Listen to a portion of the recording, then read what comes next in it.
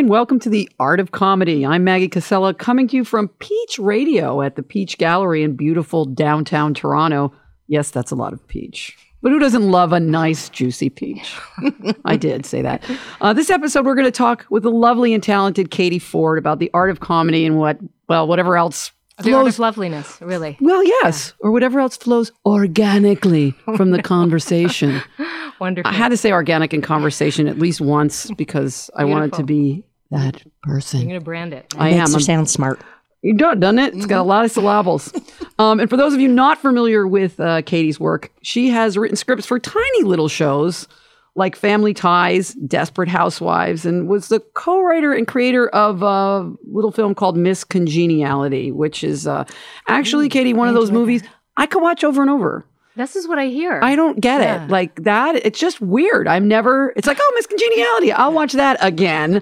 But don't answer that yet because I want to talk more about that later. And I think I want to start with a question that a lot of people ask last. Okay, I'm already worried. I see the glint. Is there a glint? Yeah, a little Can't glint. see the At least glint in one radio. eye. Yeah. Okay. Oh, no, that's just because I poked myself. It's in her good eye. It's in I got a glint in this eye. Nice. So, yeah, because I'm hoping for more of a conversation instead of I ask you questions and that kind of thing. Great. We're trying to also revive the art of comedy here. Okay. The art of conversation, I should say. So, are you ready? Are you ready? I believe so. Okay. Yes. So, you're dead. My what? You're dead. Oh, I'm dead. You're dead. I thought so. Why else would I be here? It's sort of a weird. No, it's Your career weird. is dead. And that's why you're here doing a podcast with me. Beautiful. In beautiful downtown Toronto. Very peachy. Yeah. So, what do you hope to leave as your legacy? Oh. See, we tricked you with that one. We didn't give you that one in the pre-interview. So that's First of all, probably a lot of old dogs I'll be leaving behind. But I think that I made someone's day a little bit better, or that I sort of brightened some, lifted some spirits along the way. Not the dead, but I'm also gifted at that. Are you? Are you also psychic? Sometimes. Oh, did you know I was going to ask that question? Yeah. You didn't at all. You're not even ready for the first question. If you were psychic, you would have known. No, it's really true. No, okay, so let's just stop a minute. When you say a lot of old dogs, I know I'm supposed to say, to look at the other side of that answer, but I'm a dog person. When you say a lot of old dogs, why do you want to leave a lot of old dogs behind? I really don't. I'd love them to find good homes, but I'm just saying that's awful, actually. Yeah, no, it truly is. Can we start again? Okay, when you say you want to leave a lot of old dogs behind, you don't mean homeless. So you like to rescue dogs. I do. Yeah. You rescued a dog named Ollie. I did. I rescued an old dog from L.A. He lived on a ranch, which was actually the location for one of the Knots Landing ranches. Wow! Only in L.A. do you get a dog from something like that. Ollie had a IMDb. He really did.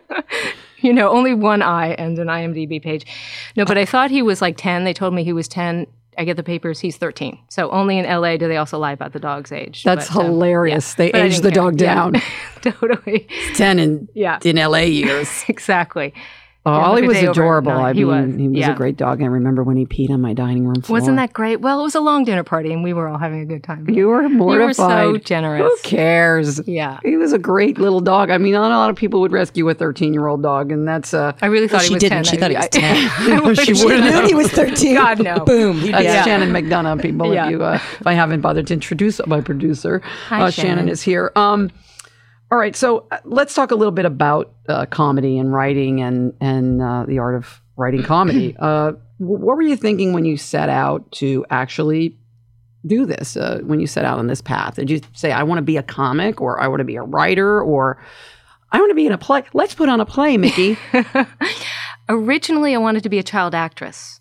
I know. Terrifying. So I'd be a strung out heroin addict by now, which would be right.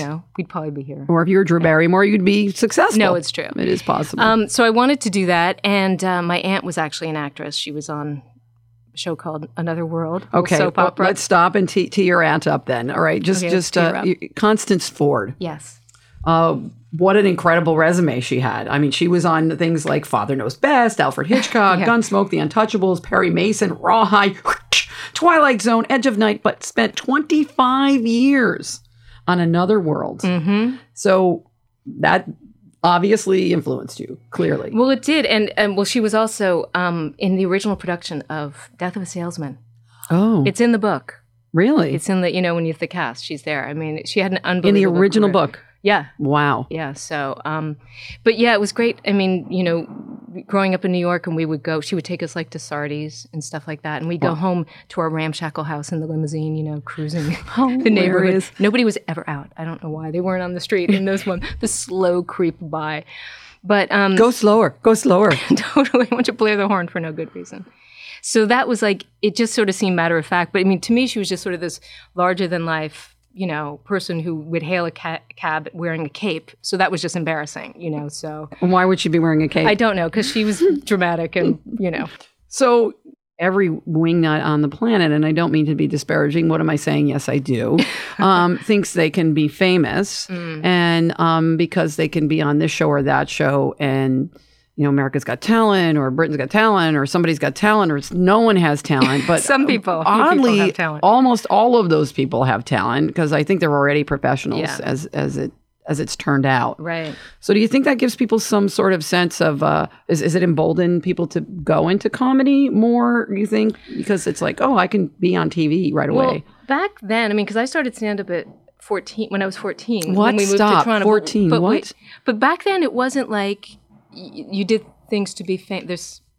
I hear some banging. There's something. I really Somebody's enjoyed it. knocking. I told Let you I them was a in. medium. I would really interpret what they're saying from beyond. That's hilarious. From the old country. So go ahead. You started when you were 14. But anyway, I was going to say, like, famous wasn't as much the motivation. It didn't seem as it is now. Was it for you to be famous? I have said this, and this is what I want to talk to you about between writing and performing. You said you wanted to be a child actor. It sounds worse coming when you say it back to me, by the way. It's hilarious. Just awful. So you see that, but the thing is why did you want to be a child actor? What was in it for you if it wasn't fame? Because you're a kid. Right. So what's the draw? What is the draw? What was the draw? Was it I want to be like Aunt Connie, or is it? I wanted to be on. My sister and I wanted to be on 8 is Enough. We were like, 8 is enough, but wouldn't 10 be better? That kind of thing. Because your sister's a twin. That's hilarious. So it was a dream. It was a dream to sort of, be in LA and sort of. I didn't even know what the dream was necessarily. So how do you get from being this kid who wants to be a child actor to being this incredibly accomplished writer? And this will answer your question to me, which is I always say, even now, if somebody would just pay me to write, then I wouldn't have to worry about my hair or my weight or my age or anything else, although age is a factor even in writing in this business. I would just pay. I'd love to just write. And I read in your bio where you were like, okay, I came to the point where, is that true about the Pepsi commercial? Yeah, I was like, I was like 18, and it was either go to a Diet Pepsi audition and wear a bathing suit, or stay home and write in my sweatpants. And I was like, that's it, I'm done, totally done. Didn't go to the audition? I didn't, and that was it for acting pretty much. But when I started to write, I actually wrote a pilot for myself to be in. And when I was 18. Nobody does that. No, it's really very unusual and has nothing to do with wanting to be famous. So I don't know what you're talking about. But it was, I found that I loved it. I loved it. I loved being inside it and just writing. And that sort of, then I realized this is just more organically. Yep. What I want to do. So you wrote the pilot for yourself, clearly didn't sell it, or you wouldn't be sitting here with me because I'd have to get through a barrage of publicists. But I gave it to a producer, Joe Partington here, who was at the CBC at the time, and he said to me, "You're a writer." I mean, and so just to hear that back was actually at 18. Yeah, so that was an amazing thing to hear back from somebody. Okay, full stop. At 18, you hadn't been to any kind of school to learn the skill. No. Did you read a book? I did, in fact. I read a book when I was at North Toronto Collegiate Institute in the library. And it was just about, it was before they kind of had all those books about writing. And this one was really, how to write for a television show. And it was saying it's in 2 acts. Basically, the first act, you get up the tree. And the second act is how do you get down from the tree? And I was like, okay, good enough. Wow. Really? So, yeah. So, and, then I learned to write from reading scripts, not from books or from school or anything. That's very interesting because I never went to school or anything like that. And I tried to read one of those books once, but I think basically we was writing with my writing partner and, just knowing that, there's a beginning and a middle and an end and, you have to have this and an A and a B and it just comes to you. And of course, if you read scripts enough, you can actually learn the skill. You do. Well, you pick up the structure by osmosis. I mean, you can pick up the structure, and you realize you've been to movies. You've been to you. People know the structure. Yes. you know, and the structure continues to change and evolve, but you kind of know it. And so I actually find those books to be sort of unhelpful, even though I've read a lot of them, but Yeah. I think they actually haven't helped the process. Well, it's interesting because I think that you have to actually, it has to be somewhat of an innate thing. Am I wrong to say that? Because, you know, you can say I got up the tree and now I have to get down from the tree, but how boring is it to, like, you could just say I climbed the tree and then I got down. I mean, you have to know how to build. And where does that come from for you? I mean, it just comes out of your gut. I guess so. I mean, it also came from from aspiring to, like, loving to do it, wanting to do it as good as somebody else did it. So, like, I remember when I first moved out to LA and I was How old? 21. Well, I went there when I was 18 to write on a TV show. That was how I was sort of How do you doing stand-up. Okay, all right, go back. I'm sorry. We haven't even gotten to my 30s, they were quiet, so that's Which good. is just now. Okay, Nice. you owe me for that. Yeah. So stop. So you don't go to the Pepsi commercial, right. okay?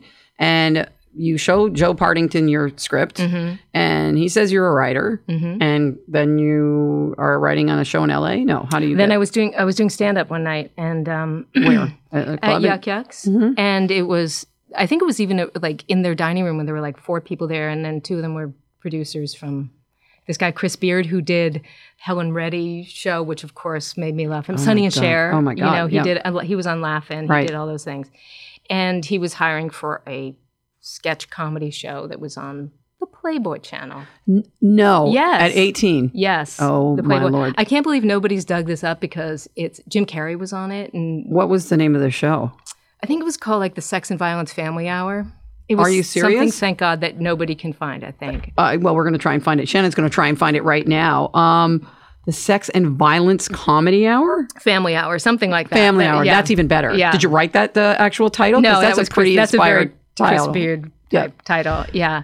And so it was just a sketch show, like a straight sketch show. I mean, Yeah. straight, I just mean just sketch. And Yeah. And then from there, that summer, I did another sketch show that was for ABC that was Dick Clark, that Chris Beard also produced. So I was on that and wrote for that. Okay, too. stop. So you weren't on the Sex and Violence. I was. You were on it. Yeah. You were on God, it at thank 18. you that there are please don't find it. Please not now. No. Okay, so thank God it's the radio. Shannon's using the Google. It's $1.99 per episode on Google Play. Can I borrow your credit card? and No, we'll get it? you cannot.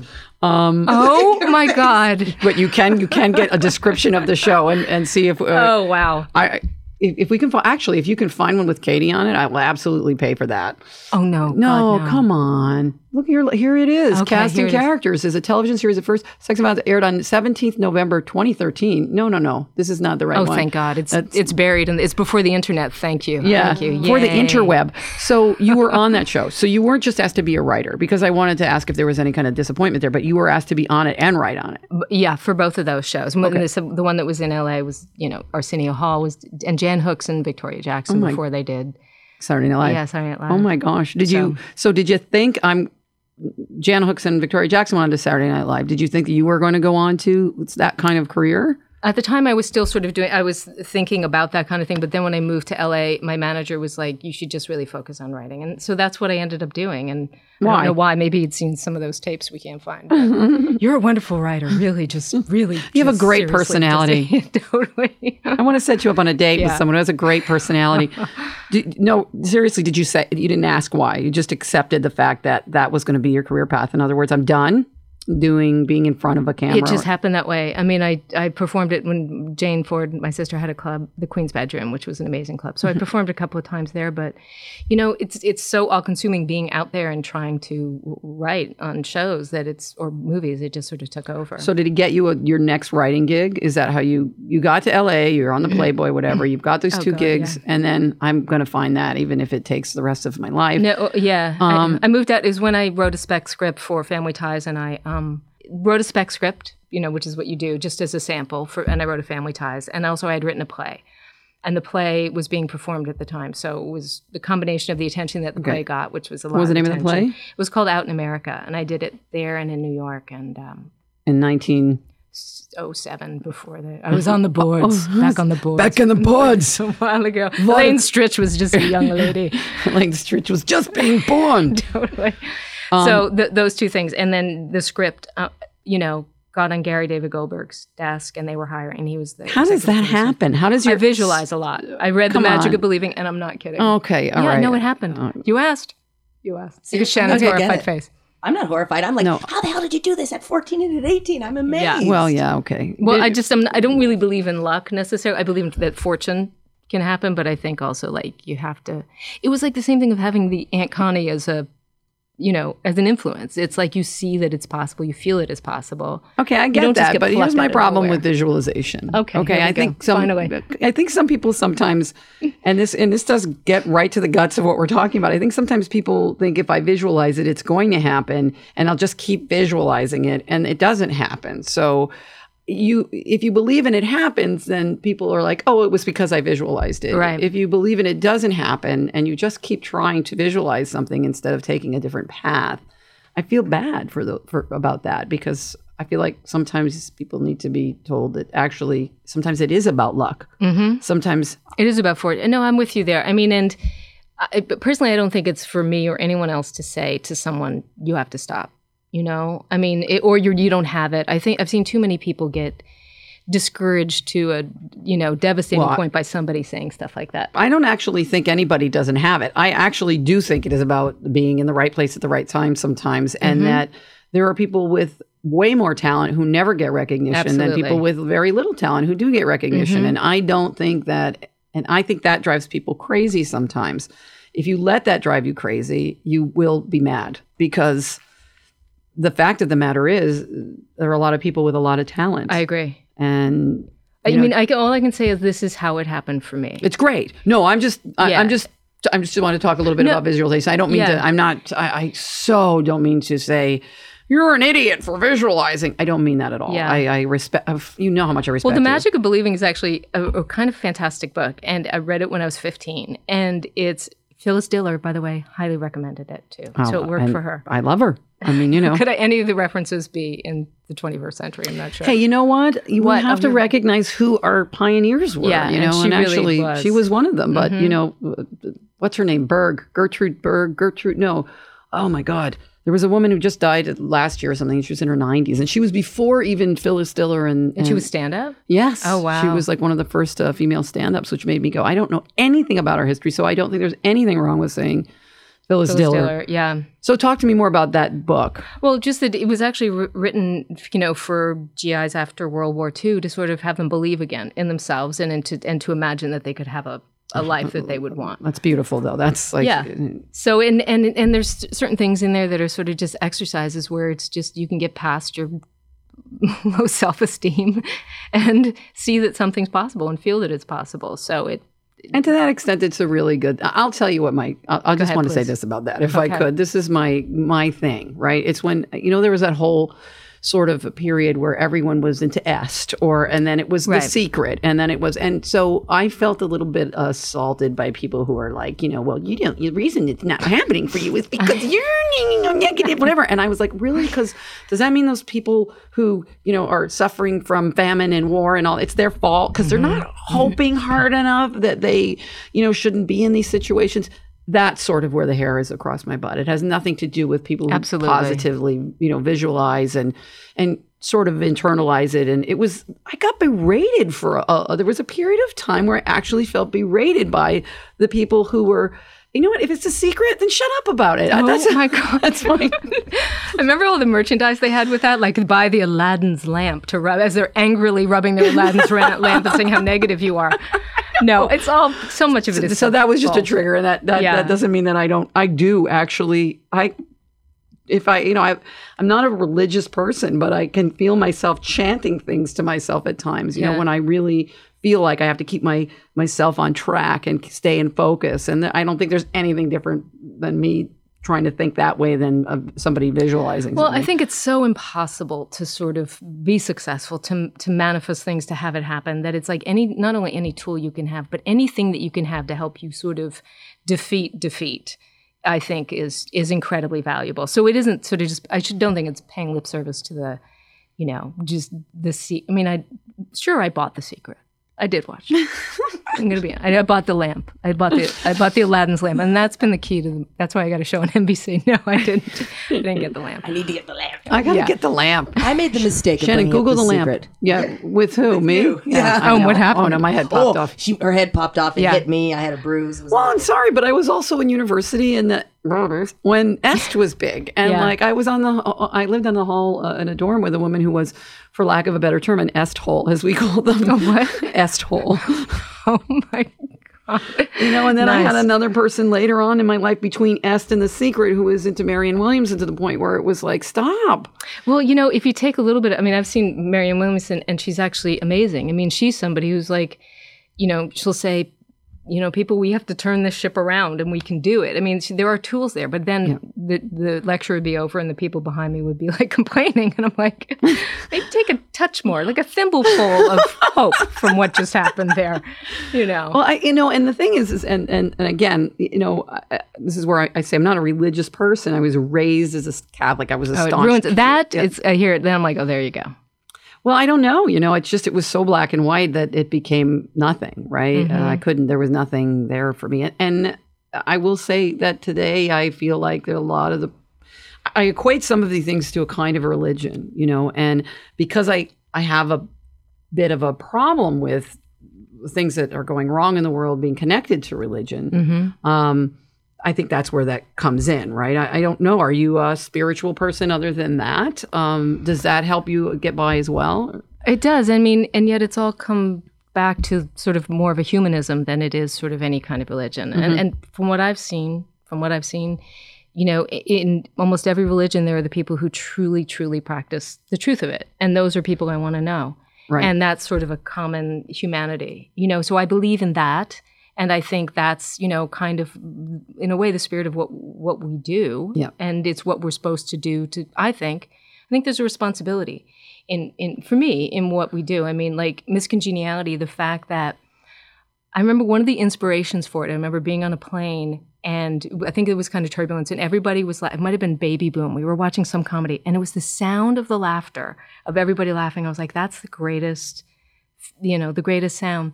And then Miss Congeniality came out on DVD right after 9/11. So it was like one of the first movies that was on planes when people were starting to fly again. Wow. And it was like, that felt so gratifying to me to be part of something where I knew for 1 second it would help make the world or these people's lives just a little bit better. Let's just talk. Let's freeze that moment in time. Let's talk about that or today's moment in time. And I have to write a show for October, an hour's worth of new comedy, and as you know, I touch a lot on current events, and I'm feeling like, okay, where do you go in times that are so tough, or so dark, or so bleak, and what is the comics or the writer's place in that? How do you carry on when you got to make yucks and there are babies washing up on shore? You can always just be paralyzed and do nothing, or turn to the Kardashians for comfort. Comfort Kardashian is actually the last K, the sister you never see. Comfort Kardashian. Comfort Kardashian. I think you do what you can.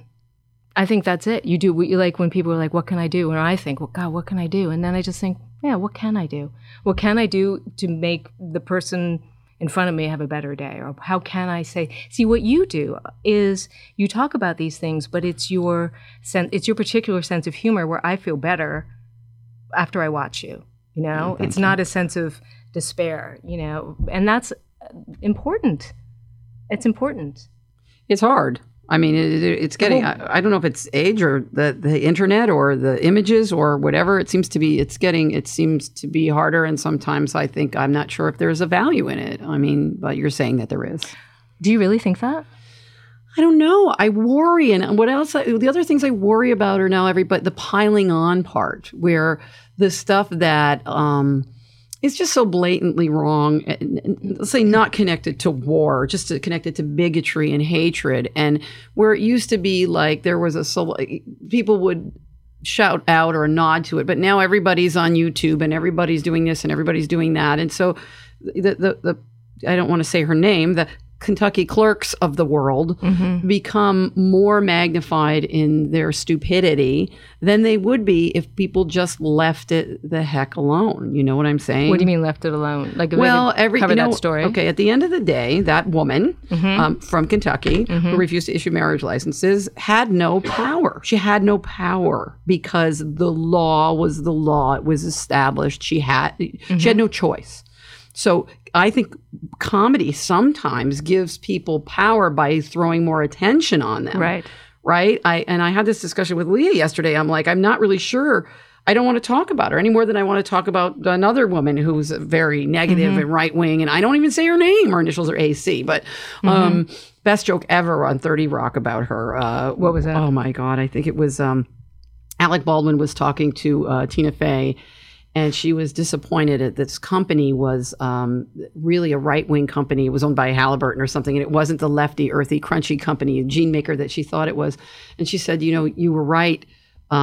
You were right. They're crunchy on the outside, or soft on the outside and crunchy on the inside. And he goes, yes, I know, like Ann Coulter's underwear. And I was like, oh my God, they did not. I actually went back to find it again because I couldn't believe he said it. Wow. Well, I think it's also how we respond to these things. I mean, you know, that we then take all our energy and just fight about it or complain about it. And I get it. She's the woman in Kentucky. It's very wrong.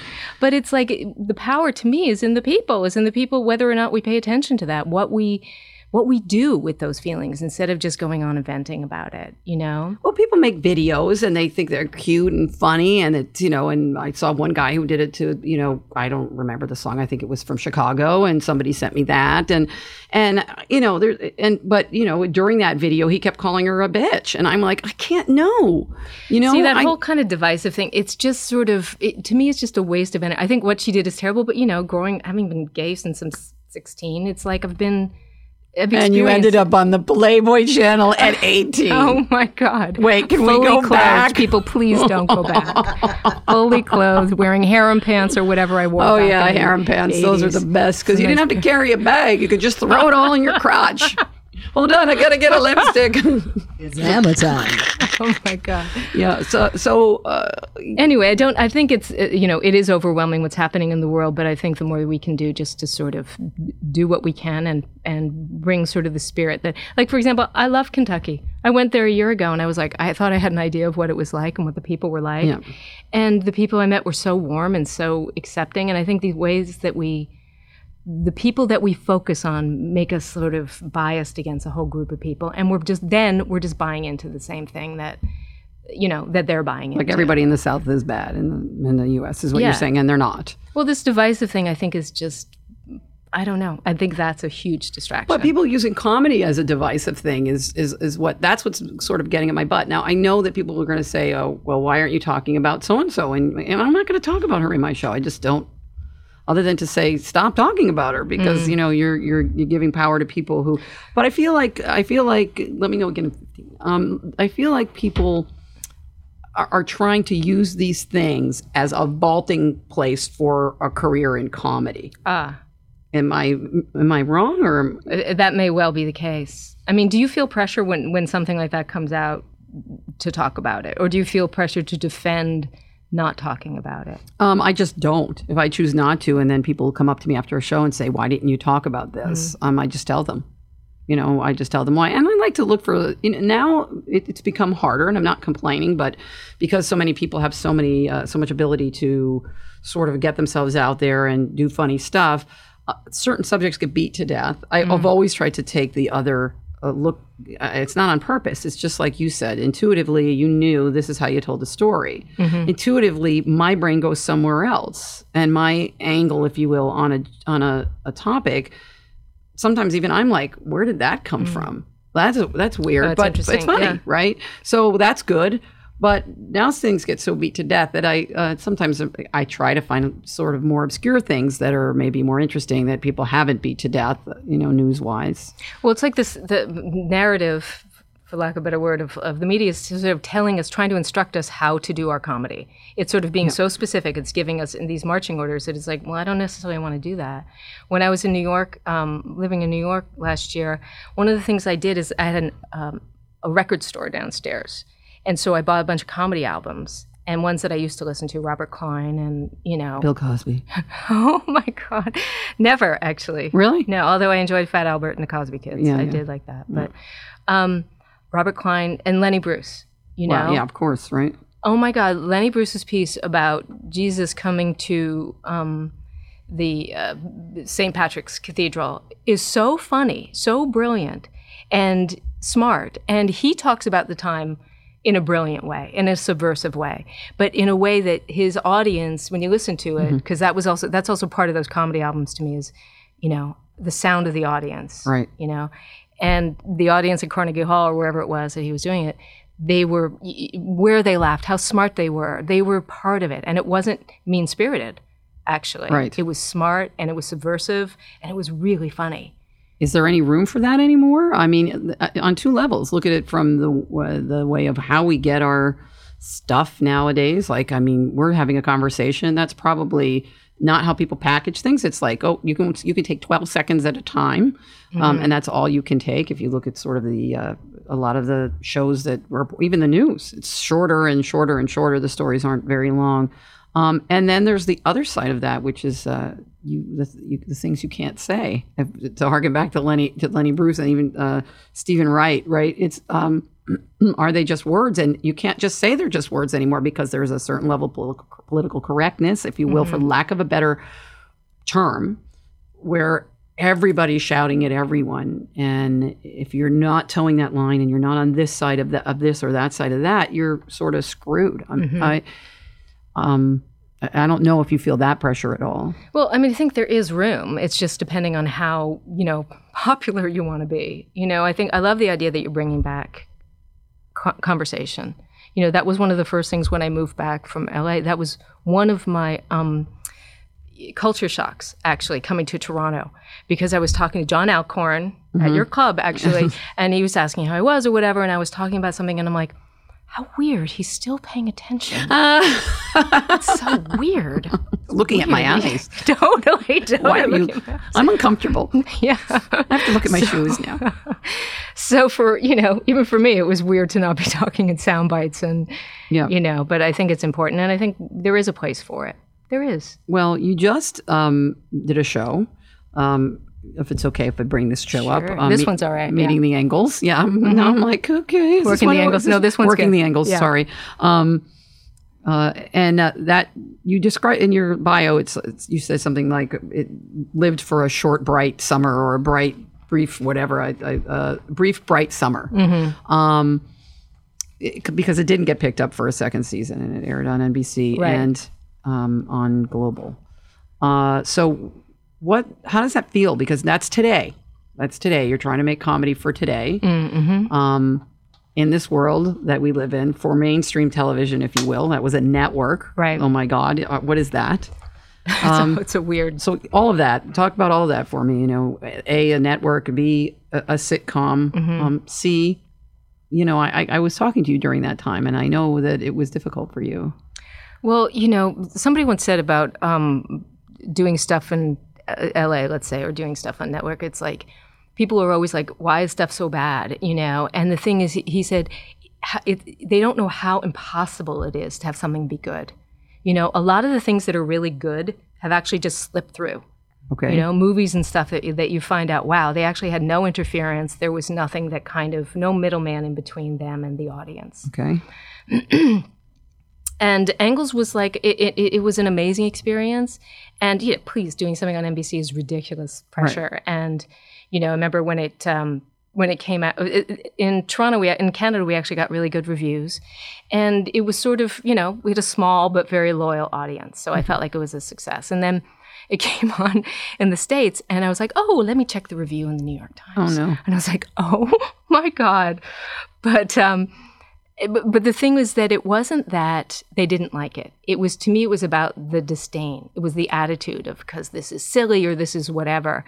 And I had a, brief moment of feeling really bad about myself and really kind of embarrassed. And then the most amazing thing was I was like, no, you're actually wrong. Because it was intended to just be this. It was intended to be silly. It was intended to be bright. And I'm not going to be sort of shamed out of that because of what you think. So it was the first time where I did like a, you know, like when people would talk back to Simon Cowell, and I never understood, how can those children do that, you know? Well, yours, Simon. I disagree, Simon. I'm like, oh my God. You did not just disagree with Simon Cowell. That's so un-Canadian. You disagreed. I did. I mean, because I thought what they're criticizing or what they're attacking is the wrong thing, is the spark, is a little spark of light, is little something silly. And that's just like, don't be above it.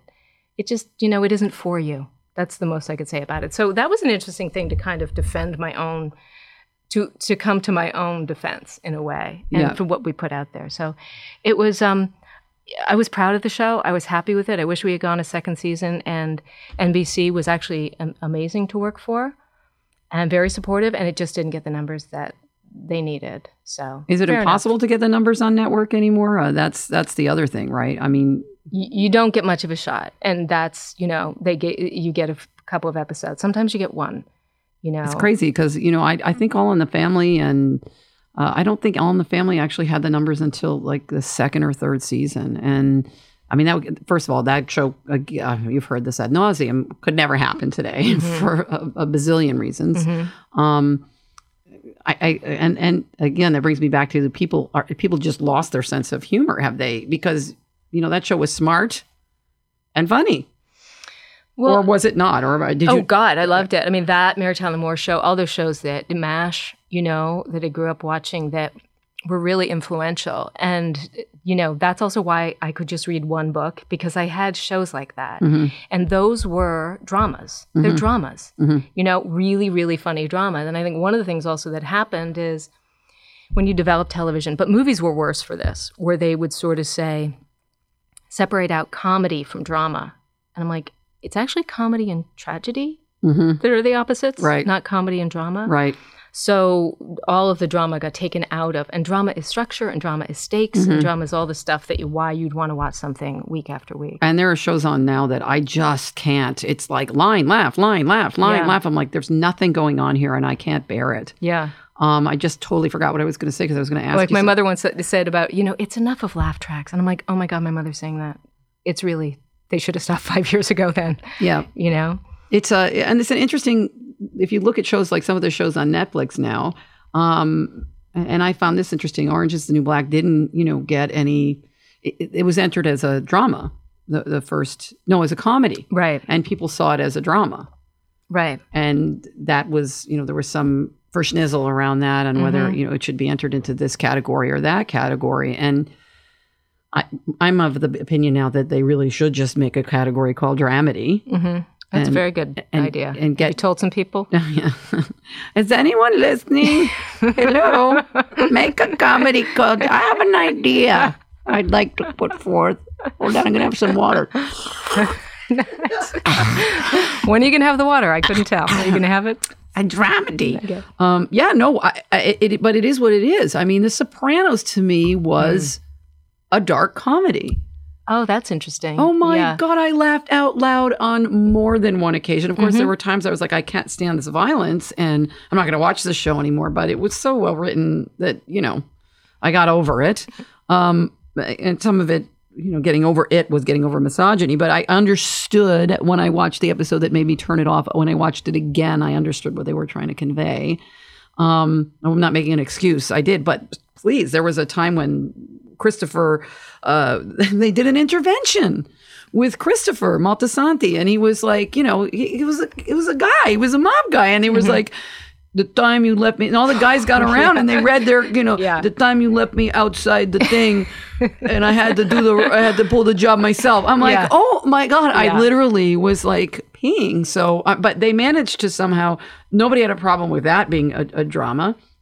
But I saw it more as a dark comedy. That's interesting. I could be wrong, but I'm laughing out loud. So something has to. The Sopranos, I really just saw it as the people I went to high school with. So it was hard. I was like, is this even drama? This is really just the Christophers and all that. Yeah, that's just my these and those. Yeah, that's just my. Now let me look back to some of the things I actually wanted to pick your brain about in terms of writing and the art of comedy.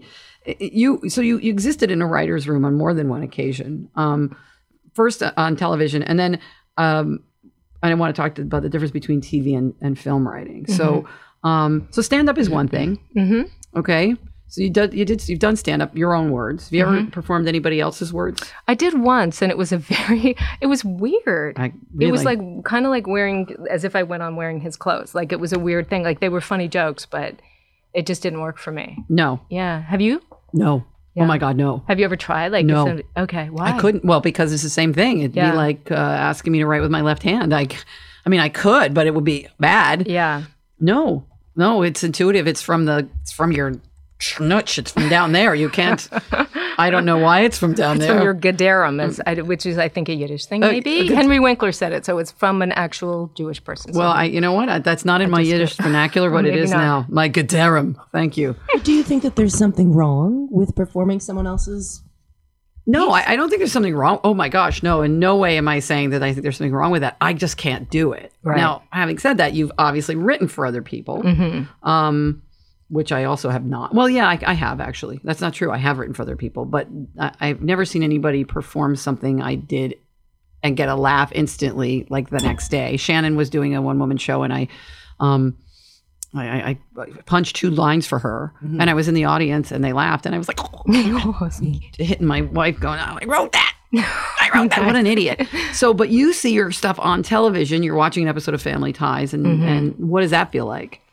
Well, Family Ties, by the way, I will drop that from the resume when I decide to be 5 one of years the top younger 100 Yeah, shows. no, it was really, I mean, it was really formative and really amazing. And Gary David Goldberg, who was the executive producer, was one of the few people I would say was a genuine mentor. I mean, he was so amazing. generous, and it was actually an amazing experience. And he taught me how to be a showrunner. And I didn't do it for many years. I mean, I did it in my mid-20s, but really when I was doing Engels, I was thinking a lot about Gary because he was somebody who the team and the feeling in the room was really important to him. And the team, it wasn't just about him. He was, I heard something like, I'd rather, this wasn't him, but it applied to him, rather than take 100 steps alone, I'd rather take 1 step with 100 people. And that was what he was like, the show and what it felt like was Gary. And he was he Canadian? I'm just curious.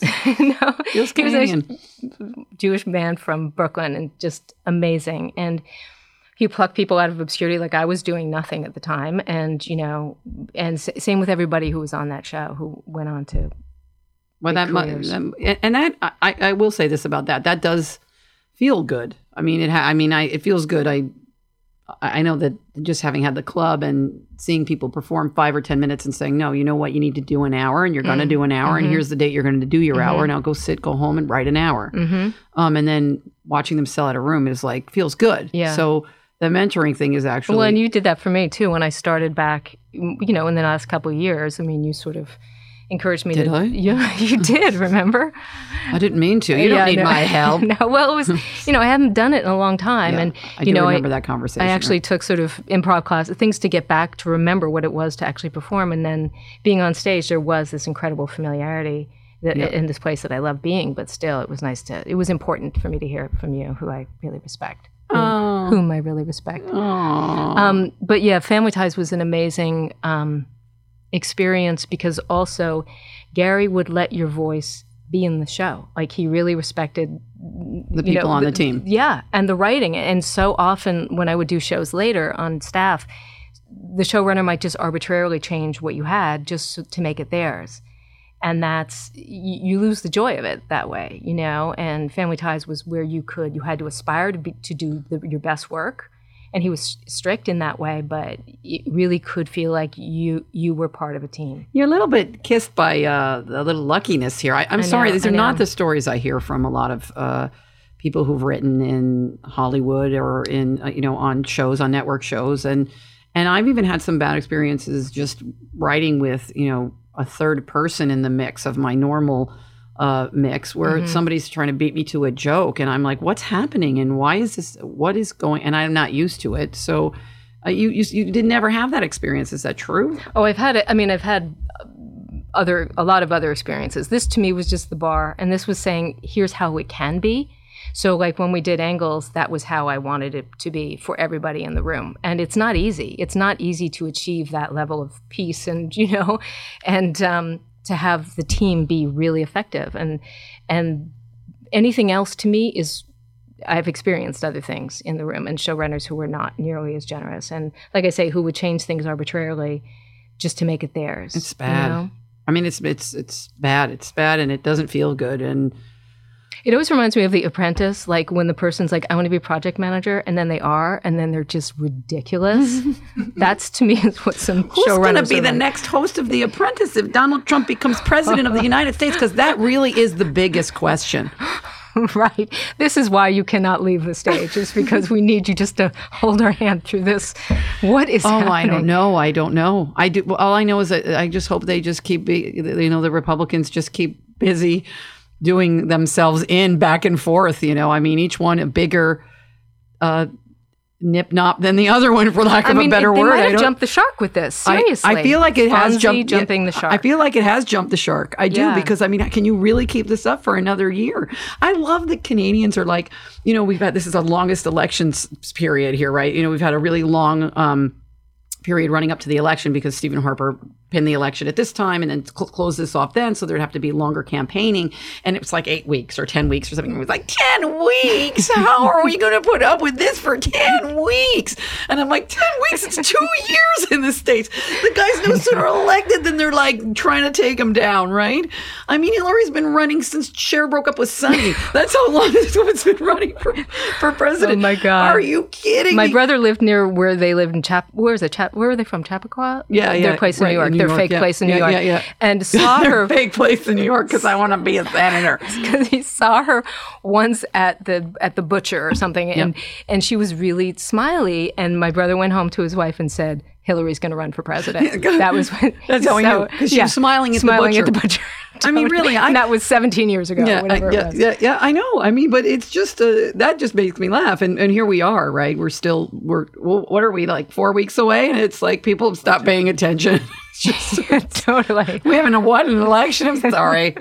I tuned out. That's how Stephen Harper's actually going to win again, because people are going to be like, what? Donald Trump. And his people are going to show up because everybody else will have forgotten in Canada to vote. Because it took too long.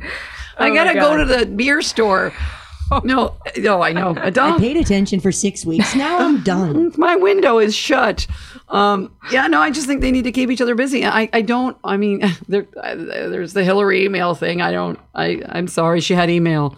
I don't know. Do you even know what that? Can you read the news for me so I don't have to do anything? I have to read some more because I've had a hard time lately. It's been, getting me down, but I have a show coming up, so I really need to. Oh, where's that going to be? Thanks for interviewing me on my show, Art of Conversation. No, it's just good as a conversation. I'm actually going to be doing a show in Toronto. I'll be doing a free workshop show to workshop this stuff because I can't charge people if I don't know if it's fun. I never know if it's funny. You and I had this discussion, right? When you go out on stage and you're like, well, what do you... I just keep dancing, right? As fast as I can until I get them to laugh or take out the pen and go, that joke sucked. So look at me, I'm scribbling it out, which also gets a laugh. And then I'm off to New Haven, Connecticut, and then Provincetown, Mass. For nice. 9 shows. So fantastic. Yeah. So you didn't have the cutthroat thing so much happening in the writing room. You had you get a good experience. Now let's talk about writing a blockbuster hit movie like Miss Congeniality. First of all, you just had this idea out of nowhere. I mean, come on. It just seems so easy. I know, right? It was so ripe. This was not the secret. This was like, believe me, there were a lot of years where I'm like, Jesus. Well, you also have to work extraordinarily hard and get over, a lot of abuse. Tell that story. I think that no one knows what it's like to go from, okay, I've now written a blockbuster movie. Where do you start? Where does it? Oh, that one was, I was working on a TV show with Mark Lawrence and Karen Lucas, and we actually all wrote it together. And Mark came in, and it was the day after Ellen DeGeneres had hosted the Emmys for the first time, and she wore a dress. No. Yes. No. And so it was based on how uncomfortable Ellen looked in a dress. Mark had the idea for, Ellen DeGeneres, undercover FBI and the Miss America pageant. Oh my gosh. So we went out and we developed it, with the three of us. And then we went out and pitched it, and like no one was interested. No one was interested. As Mark said, it was like the time waiting by the phone, like the time before Alexander Graham Bell. That was kind of what it was like. And so then we just started, and like extreme things, like where this guy was like, who do you see in this? And actually we kind of would love Sandra Bullock. And he was like, I know Sandy. She's not going to do this. It was like stuff like that. We were like, all right, I'll just quit.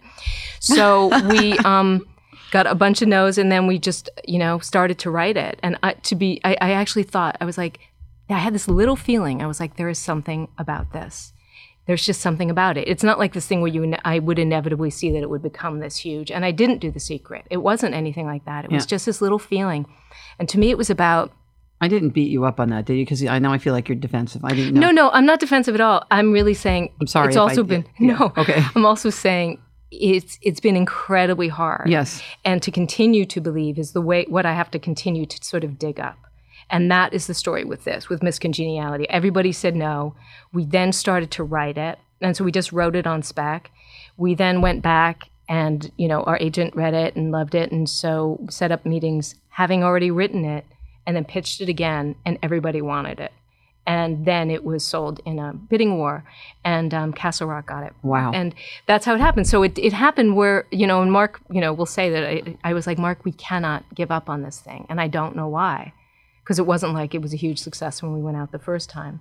So that was how it happened. And that, to me, that's sort of more how things happen, which is like, you just cannot. Okay, just tell me how you felt when the thing blew up. I mean, were you just like, okay, pinch me, or I'm peeing myself, or what's happening? Well, it was gradual, because it wasn't, went to the premiere, and that was fun, and then it came out, and it wasn't immediate. It was sort of, I remember friends sort of saying, like, the Hollywood thing of, like, this thing has legs, or it's still hanging on, or whatever. And it really was kind of, then it became successful. And then over the years that it's become something that, people do watch over and over is just an unbelievable feeling. It is. I don't know. I loved it for the first time, so I always thought it was great, right? It was. Yeah, I mean, and it's like striptease. Well. That became something other than striptease. What was Elizabeth the other one? Berkley. Oh my gosh, I enjoyed that. Oh my, I could watch that over Comedy and over. classic. Poor thing. Okay. No, she's all right though. She's okay. I saw her once. She seemed pretty happy. Okay, good. She was all right. That was But to me, it was like, it feels amazing because it really was against all odds, as everything is when you actually make something happen. But to have it be that successful was just sort of impossible. So I'm going to cut to now and talk a little bit about basically what you just said, which was you just had to keep trying and keep trying and keep trying. Mm-hmm. So you're back on stage, and what do we have for time? Okay, so we're back on stage, and thank you, now have just performed a piece in New York City. Mm-hmm. That, to bring it full circle, is really about trying. Yeah, it's called The Value of Trying. And it was really, one of the reasons why I wanted to start performing again is because in working, especially in movies, like, you're just told, like, I remember pitching something that was really from the heart. Here's what I want to do. Here's the story I want to do. And then at the end of it, this woman goes, I want to do a movie about a genie. So I'm like, oh my God, I got to get out. But that's really what the career is like. That's what it's like as a writer, as a professional I like writer. it. Can you change the black completely. man to a white woman? And oh my God. Right? A friend of mine wrote a movie about Janis Joplin, one of those, and it had a pretty high profile, but the people that she was working for, he was like, can it be more like the movie In America? And she was like, you want her to be like an Irish man? And he's like, yes, that's what I would like. So that's what the career's like. And so I, one of the reasons I wanted to perform is because I wanted to say what I want to say. I don't want someone to say no, or I want this to be, a movie about a genie. So yeah, so I did The Value of Trying. Can you read us a little? Oh, sure. An excerpt? Well, the gist of it is that it's time to shed a light on what it is to try. That it's all about making it. And to me, that's kind of a bullshit notion, because it sort of implies that everything else we do is a failure, And so like, instead of thinking that those things are for nothing, what if it's actually the opposite? What if that thing we do and how we try, if that leaves something behind? Okay. As Yoda once said, by the way, Yoda, baby, old man, creature. I don't know. Yoda was like, I'm not going to do the impression, but he was like, do or not do, there is no try. But I think, little dude, there is try. The magic of this place of life is life to life. It's sort of when people are doing things, but it's really more when we're trying, when you put something out there for better or worse. Like, who I love? I love those guys who have the guts to propose to a girl on a Jumbotron. All vulnerable, on one knee on a Jumbotron. Lorraine Hansberry, who wrote Raisin in the Sun, once said, I believe we can impose beauty on our future. First of all, I'm glad she said it before Twitter, before it was followed by a stampede of other sentences. And Dostoevsky said, I know I sound pretentious, but Dostoevsky said, I don't even know his first name. He said, beauty will save the world. Beauty will save us. I believe in us. And how do we do it? From the heart, from whatever expression we choose. They say that the heart has like 500 times the energy of the mind, which would explain a lot of my girlfriends. There was the one, here they come. There was the one who threatened me with a penknife, the one who thought she saw the ghost of my dead father in the car with her, the one who tried to hit me, and most offensively, the one who, when we went to Paris, spoke English with a French accent. Sure, they were pretty. Apparently like to date narcissists because I like a lot of alone time. It's true, you can actually be in the house with them, they have no idea you're there. They're like, penny for my thoughts. So anyway, that's sort of just the gist of it. A little piece of that. Yeah, and it's actually a beautiful piece, and I cried at the end. Oh, thanks. I was crying on the subway on my way here. Reading. Thanks for nothing. Yeah, we didn't really want to put too much time into it, so Shannon read it on the subway. So before we go, let me ask you: Are you trying to redefine then what success is? Because you're saying it's not about making it; it's about the fact that you just tried. So in this world, not just the industry of comedy, not the industry of entertainment, just everything. Is that the legacy we leave? Is that if because we tried, we've changed something? And is that now how you want people to think about success? I do, because I think that success is sort of just a bullshit notion. It's somebody else's idea of what you should be doing. And like a friend of mine, she was an amazing actress, and she said, I did a play, and there were like 10 people in the audience. And sometimes I think, why am I doing this? And I think to touch 10 people or one person or whatever it is, to that sort of spark that we kind of give each other. And there is such hope in that I think that's what it's about. I think this sort of hierarchy of what success is empty. I mean, I've experienced it to be empty. To me, it wasn't the success of Miss Congeniality, but it was having it on the planes when people needed it. And it was the way that it's inspired and helped people along the way. That is thrilling to me. To have been able to do that I feel like that's a job well done, you know? So even, I'm going to say this because I have seen some of the worst stuff ever, and I still talk about it. So I'm not sure that the bomb isn't even actually a success. One of the best times I ever had going to a play was one of the worst pieces of it was so bad that I'm still talking about it in a way where we were giddy when it was over because it was done. But I'm laughing right now and smiling because I'll never forget that play. Right. Very good. That's good. It's just interesting. I never thought of it that way. Yeah. Like a friend of mine she was so tortured at a play that she had to leave, and it was this really small theater, and she was like on her way out, and on the way out, she knocked down a curtain, and all the girls were dressing behind it. So it was like, there's a story. There's a night at the theater you'll never forget. Jane Ford. Katie Ford. Just joking. Just joking. It got you so good. Oh, it was beautiful. On the other K, Comforting Kardashian. Katie Ford. Ford. Yeah. Katie Ford, thank you so much for, that was so, I wish I had a picture of your face just now. It's so not worth it on radio. Gorgeous. Yeah. Jane Ford. Katie. I tried. Jane's a good one. Jane's awesome, so no problem. Yeah, Katie is awesome. I tried, and I think is it 30 seconds? Okay. So, Katie, thank you so much for coming. Oh, my pleasure. Will you come back when we launch the podcast? I just want to say this about that. Can't wait. Reviving the Utter Conversation. I had a great conversation with you, and I could talk to you all day. Let's do it. Let's just turn off everything and just keep talking. That would be nice. All right. I've been Maggie Casella. You're listening to The Art of Comedy on Peach Radio. Thanks for listening, and we hope you listen again.